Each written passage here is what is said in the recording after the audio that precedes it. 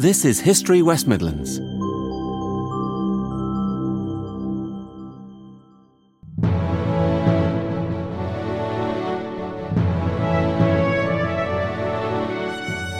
In 1957, when British Prime Minister Harold Macmillan declared, "You've never had it so good," he could have been talking specifically about the Black Country at the heart of the English Midlands. The post-war years witnessed a dramatic transformation of the 19th century industrial landscape, from a period of decline and dereliction to one where working-class prosperity came with new homes, schools, roads and hospitals. For 2 golden decades, unemployment was almost unknown. Wages here were about 15% above the national average, and for many families, life was really good. For the first time in working-class homes, there was money to buy modern appliances that reshaped their daily domestic lives, and leisure time to enjoy themselves. But prosperity also brought social issues. In some areas, it came with shocking racial discrimination, targeting the people from the Caribbean and the Indian subcontinent who joined the local workforce at this time. These tensions were then exploited for political advantage, leaving a stain on the region's reputation for decades to come. Historian Simon Briarcliffe discusses these 20 years of Black Country prosperity and its social consequences with our publisher, Mike Gibbs.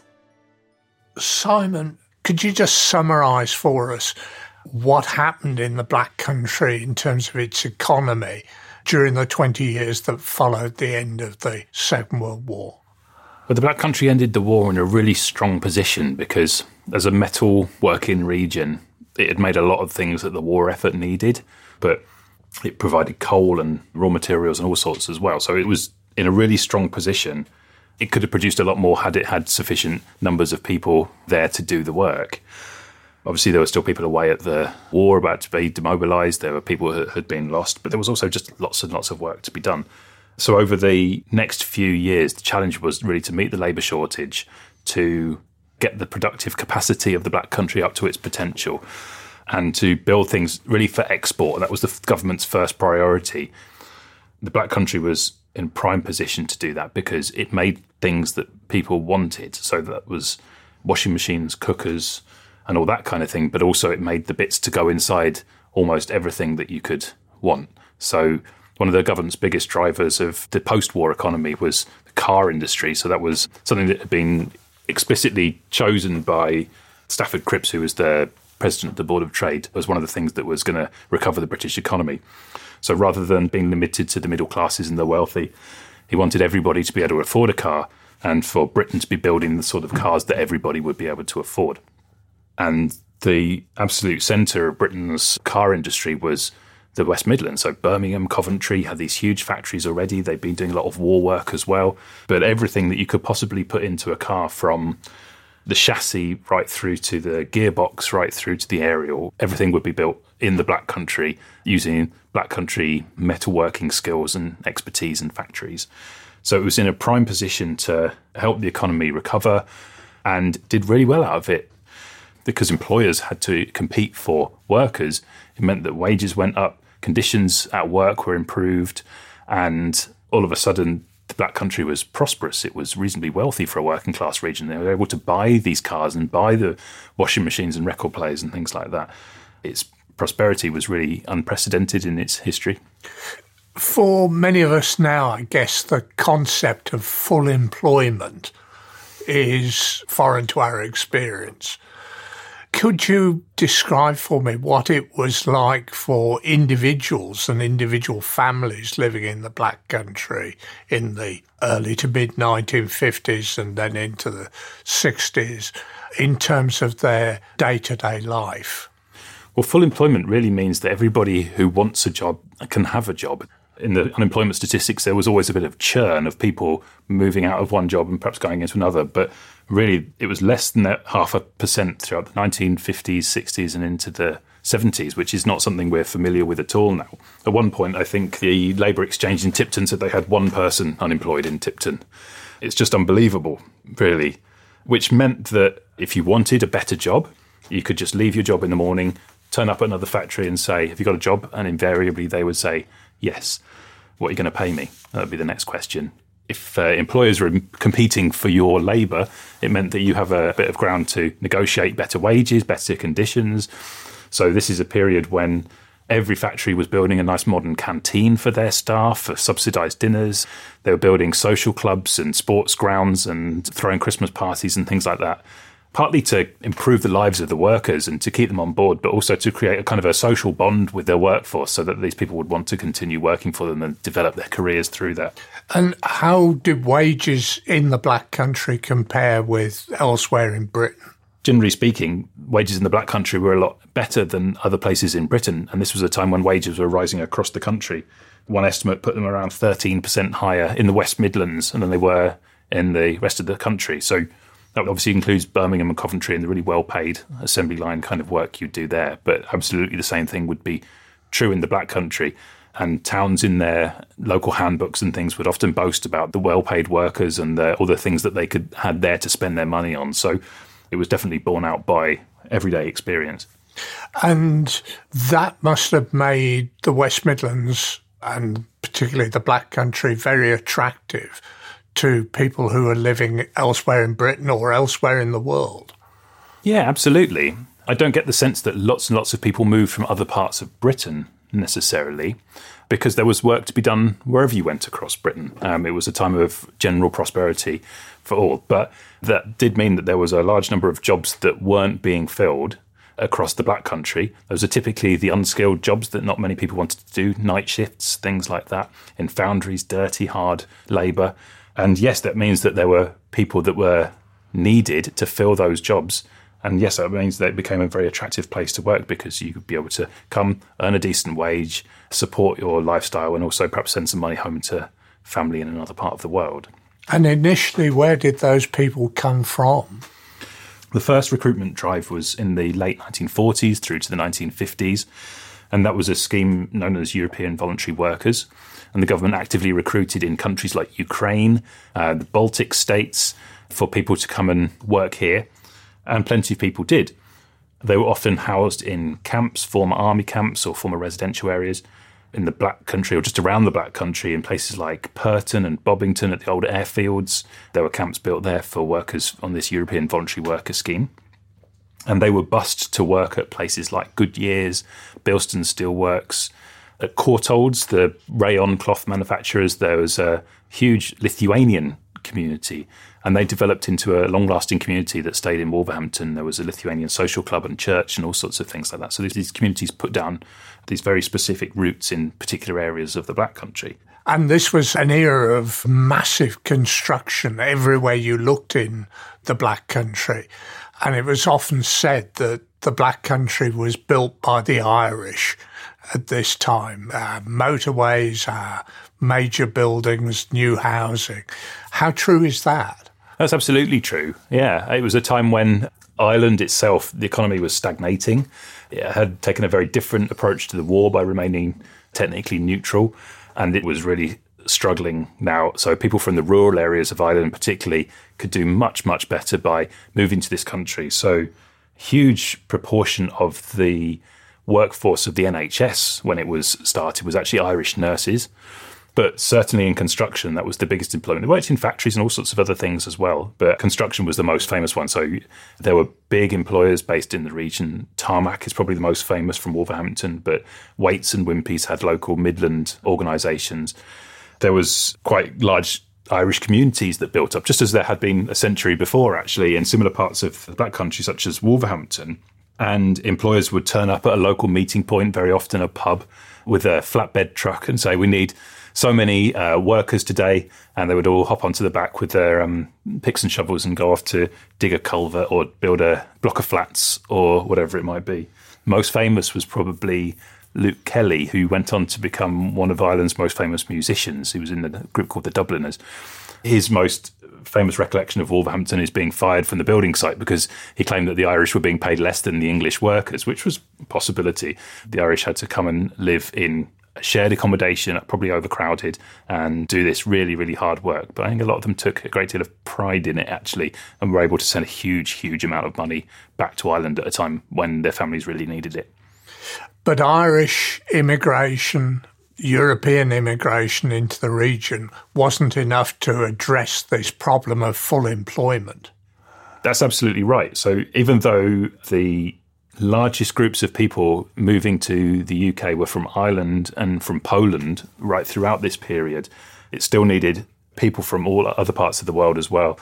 In particular, in the Black Country, it had a large number of people that moved from the Caribbean. Quite early on, there's records of people moving here from Jamaica in the early 50s. And sadly, as it often is the case, we get the most information about this is when they're being discriminated against. So there'd be records in local newspapers of them being banned from dances or from public baths or whatever. And then the other very large group that moved to the Black Country was from South Asia, all parts of South Asia, Pakistan and various parts of India, but most prominently from the Punjab, which is a predominantly Sikh region in northwest India. And there were huge numbers of people, relatively speaking, that moved to the Black Country from the Punjab. And that took a very specific form. So whereas the Irish or the people from the Caribbean would move to the area in the hope of finding work, and almost invariably they were able to find work, and they might have had family here. But typically speaking, the Indian population moved because they had been told by their family members that there was work available for them. So you would have in certain factories, like the Burmid is the most famous example, which is a big combine based in Smethwick of castings for the motor industry, generally speaking. Already by 1947, they had something like 20% of their workforce was Indian, many of whom will have been employed during the war, when others of their workers would have gone away for fighting. So they were already in a very diverse kind of workforce. The foreman there would have been able to speak to their employees and say, well, we need more workers. Is there anybody that you can ask to come? And they would be able to write to their families and say, well, there's work here. Come and live with us. Come and work with us. Earn that money. And in that way, you have communities that build up in places like Smethwick that are based on communities in villages in the Punjab. And what was the experience of these early immigrants? A lot of people, when they came over, most of them were single men, so they would have to find somewhere to live, would be the first thing. So I've had a few people tell me that they arrived on the train in Dudley and were sort of amazed to see all these smoking chimneys and things like that they assume must be factories, because it was so different to life in Jamaica or India. But they would have to find somewhere to live. That could be the first challenge, because there was definitely landlords that were unwilling to let to tenants with a different skin colour. There's definitely recordings of signs, no blacks, no dogs, no Irish. So sometimes all immigrants were lumped under the same sort of banner, but generally speaking, those from the Caribbean or from South Asia had a particularly tough time of it. If they found somewhere to live, it was probably overcrowded, because those people that were willing to let people from these areas were often happy to stuff as many people in as they can. So people have told me about having to share not just a bedroom, but a bed, and take it on shifts. So one person would go to work while the other person slept, and then they'd swap. And their sheets wouldn't be changed by the landlord for weeks, and they have to cook their own food and learn how to use appliances in this country that were different to what they were used to, and all sorts. A lot of them were willing to do it really because they could send as much money back to their families in India or in the Caribbean, where the conditions were often in desperate poverty. And what about the reaction of employers? Did they go out of their way to welcome these people? Or it was definitely a mixture. So one estimate by the early 60s was that maybe half of iron foundries across the region was employing some kind of labour from South Asia or the Caribbean.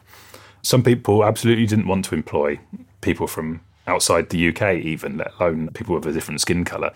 Sometimes relations with colleagues was difficult, so there was definitely workplace racism. But some employers were not just that they were desperate, they were perfectly happy to work with people from around the world. Ruby Owen was a good example. Whatever conditions might have been like on the shop floor, as an employer, they were very happy to employ people from the Caribbean. And in fact, they had a works cricket team, and most of the cricket team was black.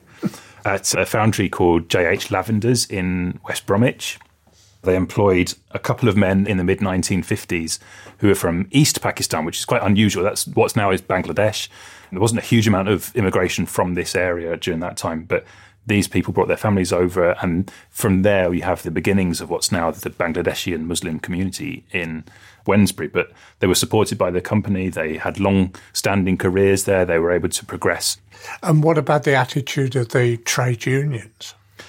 Again, that was pretty mixed. A lot of trade unions were not happy about people coming in and taking jobs which might be to the detriment of the pay or the overtime of its employees. But then at other times, the unions were quite supportive.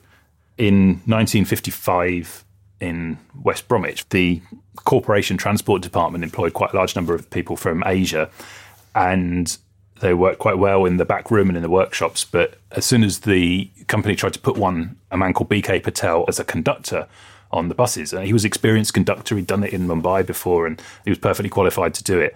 But the whole of the driver and conducting crew went on strike. And that was a wildcat strike, so it wasn't authorised by the TGWU, the drivers' union. And in fact, it was widely condemned by the union, by the transport department, by local clergy and the press and all sorts. And actually it resulted in the drivers being almost shamed back into work. However, there were unions like the Indian Workers Association that grew up in the region and were headquartered in Birmingham and became really successful at organising for Indian workers to have their own rights and to be well treated. And I guess we can't talk about the Black Country and this time without talking about Smethwick.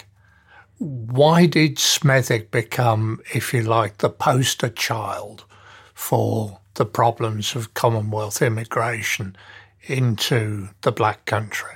So in Smethwick at this time, you had a reasonable number of immigrants compared to the rest of the Black Country, more than some other towns like Gornal or Stourbridge. Maybe 4,000 immigrants, particularly from South Asia, living in a town of about 70,000 people.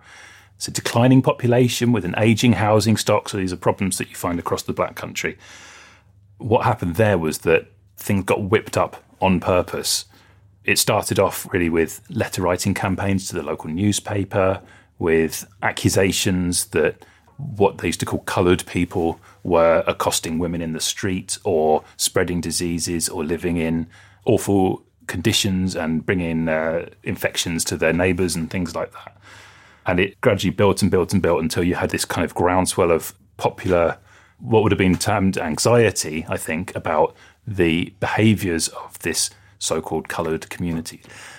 The local Conservative Party were swift to jump on this. Now, the Black Country had been predominantly a Labour area since the Second World War, not always before that. The first MP to break that tradition was Enoch Powell, and he was elected in 1950 in Wolverhampton. Probably the most guilty candidate was Peter Griffiths, who was a head teacher from West Brom originally. He became the leader of the Conservatives on the council in 1961 and immediately started whipping things up. So under his tenure, there was a proposal to do things like segregate lessons between English and non-English students.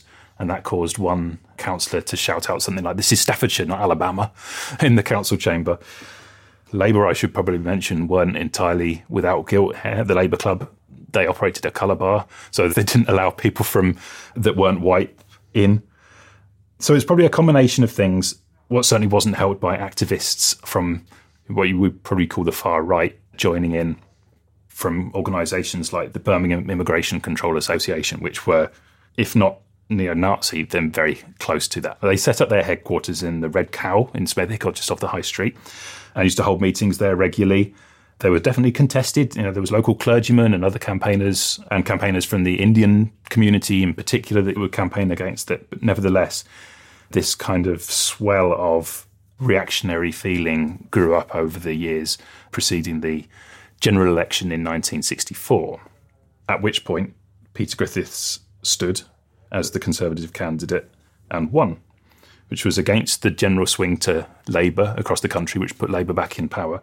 And the campaign has gone down in history as one of the most gruesomely conducted, most outrightly racist election campaigns. There's words that I won't use that were condoned by the candidates. They were implying that if you wanted more immigrants, you'd vote Labour. If you wanted less immigrants, vote Conservative, basically. Even Alec Douglas-Home, who was the Prime Minister at the time, the Conservative Prime Minister, had to disassociate himself from Griffith's tactics. But obviously tapped into a groundswell of support in Smethwick, and Griffiths won the election. He was immediately castigated by his new colleagues in Parliament. Harold Wilson said he should sit out his term as a parliamentary leper, which caused uproar in the House of Commons, but it meant that actually Griffiths only lasted a couple of years up until the next election. And probably the most amazing thing that happened is that in early 1965, Griffiths had sanctioned an appeal by a group of residents from Marshall Street in Smethwick for the council to buy up some of the houses on the street as they became vacant and only let them out to white families. And as a response to that, the Indian Workers Association invited none other than Malcolm X to Smethwick, which seems almost unbelievable, really. Who was Malcolm X? Malcolm X was... I always had a great deal of difficulty trying to find the right words to describe him very briefly. To call him a civil rights leader in America doesn't really do justice to the kind of the opprobrium that he'd brought upon himself. But he was an early exponent of what was later be called as Black Power, a campaigner for rights for black people in the US, and had just severed his relationship with the Nation of Islam, which was a militant Black Power movement in the US. Extremely controversial character. His life and his autobiography and his speeches and things have actually gone on to make a huge difference to how black communities in America have perceived themselves and the things that they've accomplished since then. But at the time, he was regarded by a lot of people as a really dangerous kind of character. He was invited by the IWA to Marshall Street, and there's these amazing photos of him looking around this terraced street in Smethwick. He's supposed to have gone for a pint in a pub with the local association. I have no idea whether that's true, because as a strict Muslim, he probably wouldn't have drunk. So that's still up for debate, I think. But he told journalists that he'd been told that in Smethwick, black people were being treated in the same ways as Jews had in the Second World War, and they really needed to do something about it. And considering this is only 20 years after the liberation of the concentration camps, this was really powerful language, and it's something that's really gone down as a major event in Smethwick history, I think. What was the impact of this on ordinary people in the black country who weren't directly involved? In Dudley, just down the road in 1962, so after Peter Griffiths had been going for a year or two, there was riots. They were gone down as being known as race riots, but what that really means in the Dudley context is that large groups of young white people descended on streets like North Street and Porter Street, and where a lot of people from the Caribbean lived in Dudley, and attacked their homes and attacked people. And there were more and more instances of workplace racism and colour bars in shops and pubs and all that sort of thing. So I think it empowered people to express opinions that really were against the grain of British immigration policy and probably minority opinions, but they were given this support and it felt okay to express it. So that definitely still minority opinions, but they were the noisy ones. Very often they were supported by very unpleasant, also very noisy people like Colin Jordan, who was the leader of the neo-Nazi movement at the time, and Oswald Mosley, who was still going. And when did all this fade away, or didn't it? Well, Peter Griffiths lasted just 2 years in Parliament before the next general election, and he was booted out by the Labour candidate Andrew Faulds. The new Labour government in 1965 passed a Race Relations Act, which meant they were able to, for the first time, prohibit discrimination on the basis of skin colour. In 1966, perhaps it seemed like things were getting better when Griffiths was booted out. I should note it didn't stop him having a future career. He went on to be a Tory MP for many years in Portsmouth afterwards, up until 1997. But in the black country, I think waiting in the wings were other far-right groups, other people who were willing to express this kind of sentiment, and perhaps most famously Enoch Powell in Wolverhampton. Hadn't had up to that date a history of controversial statements particularly.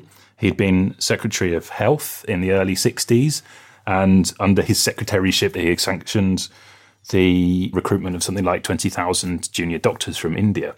So he knew that immigration had its purposes and it was needed for the running of British society. He ran for the leadership of the Conservatives in 1965 and failed miserably. And most historians have argued that he approached his tactics slightly differently from that point onwards, saw what happened in Smethwick and thought, actually, there's some ground here that I can exploit, and decided to go down that route. It's certainly always been an ardent imperialist. He used to describe himself having wandered the streets in despair after India was granted its independence in 1947. But in 1968, he made his famous speech in Birmingham that was become known as the Rivers of Blood speech, describing the date in the soon future as he saw it, when the black man would have the whip over the white man and things like that. And particularly he used a lot of anecdotes from Wolverhampton about his constituents that had told him that they were the only white person left on the street, or that they were intimidated. That really kind of blew the powder keg, I think, nationally. So whereas Peter Griffiths and the Smethwick effects probably remained local, he was so castigated in Parliament and the news and everything afterwards that he never really got a chance to make himself a national figure. Enoch Powell was a very prominent politician already, was instantly booted into this infamy.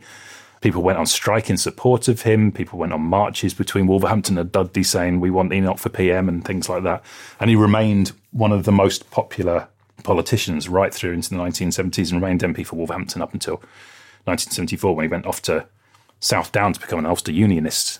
But there were always also plenty of people that resisted him, and this is perhaps the start of the anti-racist movement in Britain, because it really got students involved and organisations like the Indian Workers Association in campaigning for the rights of immigrants in particular and people of colour of all sorts. And here in the Black Country, 40 years or more later, how does one view this period in Black Country history?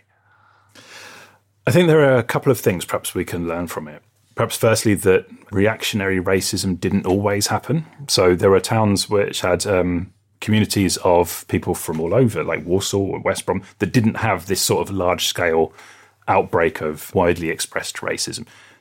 People in those towns would have experienced racism, don't get me wrong, but it wasn't okayed by politicians or approved by the press or anything like that. Those were particular circumstances which were used for, I think, for political gain, for notoriety.